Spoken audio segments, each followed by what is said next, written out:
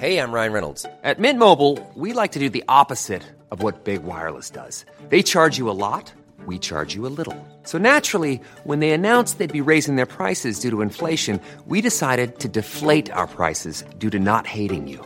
That's right. We're cutting the price of Mint Unlimited from $30 a month to just $15 a month. Give it a try at mintmobile.com/switch. $45 up front for 3 months plus taxes and fees. Promo rate for new customers for limited time. Unlimited more than 40 gigabytes per month. Slows full terms at mintmobile.com. Hello and welcome to this Our Changing World podcast from RNZ National, presented by Alison Ballance and Veronica Maduna. Now in Our Changing World, defining the Anthropocene. Later this year, an international committee will decide whether the Holocene epoch has given way to a new geological period that is marked by our impact on the planet. The term Anthropocene is already in common use, but this would be an official acknowledgement that our activities are now leaving a geological footprint and have overwhelmed natural processes. NIWA geochemist Helen Bostok says one of the points of discussion is when the Anthropocene began, and she gives Veronica a Southern Hemisphere perspective on the debate. Now the debate is not so much have we entered the Anthropocene, but when did it officially start? Now, Crutzen and Sturmer originally suggested that it was, based around the Industrial Revolution. And I think if you talked to most people, they would all agree or believe that that's when the Anthropocene started. This would obviously be linked to the beginnings of us starting to emit more CO2, carbon dioxide into the atmosphere. So this is the beginnings of where we see our impact on the climate. So it would make sense on some level to use that as a starting point. Indeed, it does make sense. And that was why they proposed it in the first place. The biggest problem is that with this particular industrial revolution or post-industrial era is that it was very spatially variable and doesn't make sense globally. There are countries that still haven't entered the industrial revolution and still very much sitting back in a developing context. Also, the problem is the CO2 emissions started off slowly, and it's quite hard to initially pinpoint when it started, because compared to the background you see some fluctuations and then there's this subtle trend, and it's not a defined peak. For making something really formal, how do you define where in the CO2 curve it started? Is there a need, though, to have a defined point? And it's often referred to as the golden spike, somewhere where you can stick this golden spike into and say, this is the point where it all began. I think as a geologist, we like to see a defined point to refer to. It makes it nice and clear. And I think some people have suggested that maybe we don't need a defined point, that we just have a defined date, as opposed to something that we can see physically or test physically or measure physically. And that's one of the debates that this committee will be kind of looking into. So what are the options? The beginning of the Industrial Revolution, 250 years ago, but what are the other options? Well, there's been a long list of options proposed in the literature by various researchers around the world. One of the earliest ones, of course, is the use of fire by humankind to start altering the landscape. And this, in some ways makes sense, the control of fire and then having major impact on the landscapes. But again, that's very spatially variable. In some countries, this happened earlier, and in other countries, this happened much, much later. In areas like Africa, this happened very early. In areas like New Zealand, this happened very late because humans didn't arrive here till very late. So that very early definition maybe doesn't make sense globally. It would be a very variable timeline that you could consider that. Another one has been that the megafaunal extinctions, and again, this is highly variable, with Australian megafauna going extinct around 40,000 years ago, American going extinct around 11,000 years ago, and then New Zealand megafauna only going extinct hundreds of years ago.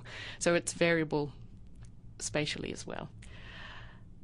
One proposal, and it's highly purported in the Northern Hemisphere, is the start of agriculture. So 10,000 years ago. So 10, 11,000 years ago. But that actually coincides very much with the start of the Holocene, and that would mean we'd have to completely change the definition of the Holocene, which a part of the definition of the Holocene is that human influence is evident. The point of the Anthropocene is it's supposed to be human influence has overwhelmed the natural influence rather than it's just evident in the background. And of course, the start of agriculture only makes sense in the region of the sort of Middle East, Europe, and not really elsewhere, because agriculture didn't reach elsewhere for a lot longer after that. So one of the distinctions there really between Holocene and Anthropocene would be that now we're looking at a definition where we are changing absolutely Earth systems. So that's been the big push, I think, from a lot of people, is the Anthropocene is where we now dominate the climate signal, that we've overwhelmed the natural signal, and that the natural signal is hard to see. It makes it much more clear-cut than having a bit of human influence. We have evidence of humans throughout a long period of time, but that domination has only really been in the last couple of hundred years. There is then, of course, the Industrial Revolution, and that, I think, is what a lot of people would like to see, but the frustration is that it's hard to define an exact timing, and that industrialization spread in time slowly and hasn't reached all parts of the world. So more recently, people have proposed to get this more golden spike that may be what's more relevant to the Anthropocene, and actually where we see significant change in the climate related to human influence, is that 1950s, the post-war change, which was produced by the fact that we started using a lot more fertilizers, we had a huge increase in population, we had a change in the use of plastics, many more plastics were used. Geochemically, there was a massive change in the climate and in our environment at that 1950s, and it's called the Great Acceleration. Also linked in with population increases. Very so much it's linked clearly in. the signal of us becoming a global force on that level as well. Yeah, so it's a really more holistic view of population, chemistry, changes in climate, and changes in local environments. So we have argued that from a perspective of Australia and New Zealand, that really didn't see that industrialization back in the late 18th century. We didn't see it till really the 19th, 20th century, that this great acceleration was a much more significant event in Australia and New Zealand, and in general globally influenced many more countries. So in New Zealand we saw a massive increase in the amount of land clearance and farming taking over, and we see evidence of the new industrial use of chemicals. But to find a golden spike, others have suggested that really it's the cosmogenic influence that has come from atomic bombs and the use of atomic weapons. So that's one of our impacts that has actually almost gone beyond planet Earth in some way. Absolutely. So those cosmogenic signals have completely overwhelmed the background signals in the natural world. In the natural world, we have radiocarbon in the atmosphere. Now it's very hard to find any evidence of natural radiocarbon background signals because the radiocarbon that was produced by nuclear testing of bombs has completely overwhelmed our atmospheric signal. And so because in that 1950s to 1960s, we had this whole series of nuclear bomb tests, which peaked around 1954, 1955, we see very clearly in our records from ice cores, lake cores, even marine cores in areas where we've got high sedimentations, we see very clearly a peak in the particular chemicals that were produced, the isotopes, radioisotopes that were produced by those atomic bombs. And those are isotopes like cesium-137 and radiocarbon-14C, but also much longer-lived isotopes also were produced by those bombs that will be around for many, many years. And so one of the proposals is that this great acceleration, combined with the use of atomic testing, should potentially be the start of the Anthropocene. And it's reinforced by the fact that climate seems to be significantly changed by these events, the population as well as these changes in the amount of pollution and the amount of chemical change that we made to the environment. And it's much more relevant to globally. Most countries would be able to find this signal. Certainly even in the sort of more broader and popular sense, that idea of it becoming overwhelming is more recent than, say, the Industrial Revolution. That sense that we are changing the planet is more recent, 1 or 2 generations back. Yeah, I think, the idea of the Industrial Revolution is really the start of this, and maybe what we need, and some people have proposed, is that we actually have a sort of multi-phase Anthropocene. We have a transition period, and then that the official Anthropocene maybe starts at this later 1950s date. So it will be very interesting to see what the committee, the International Committee, decides.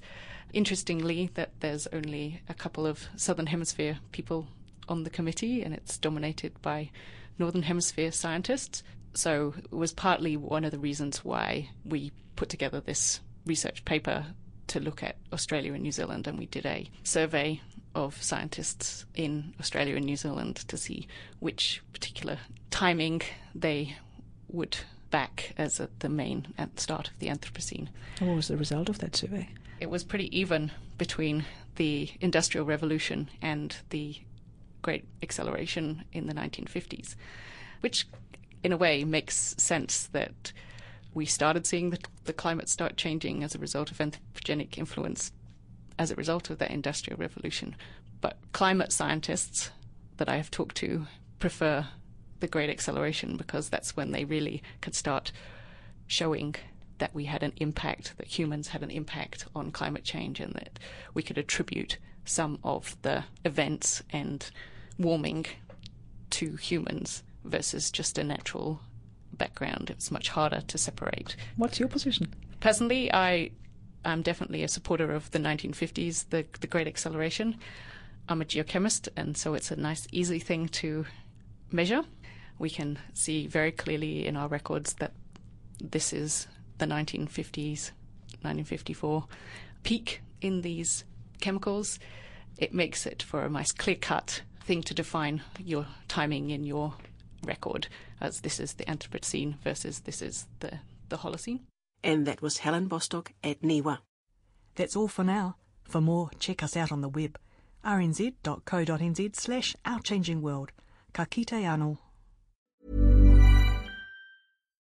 Botox Cosmetic, out of botulinum toxin A, FDA approved for over 20 years. So, talk to your specialist to see if Botox Cosmetic is right for you.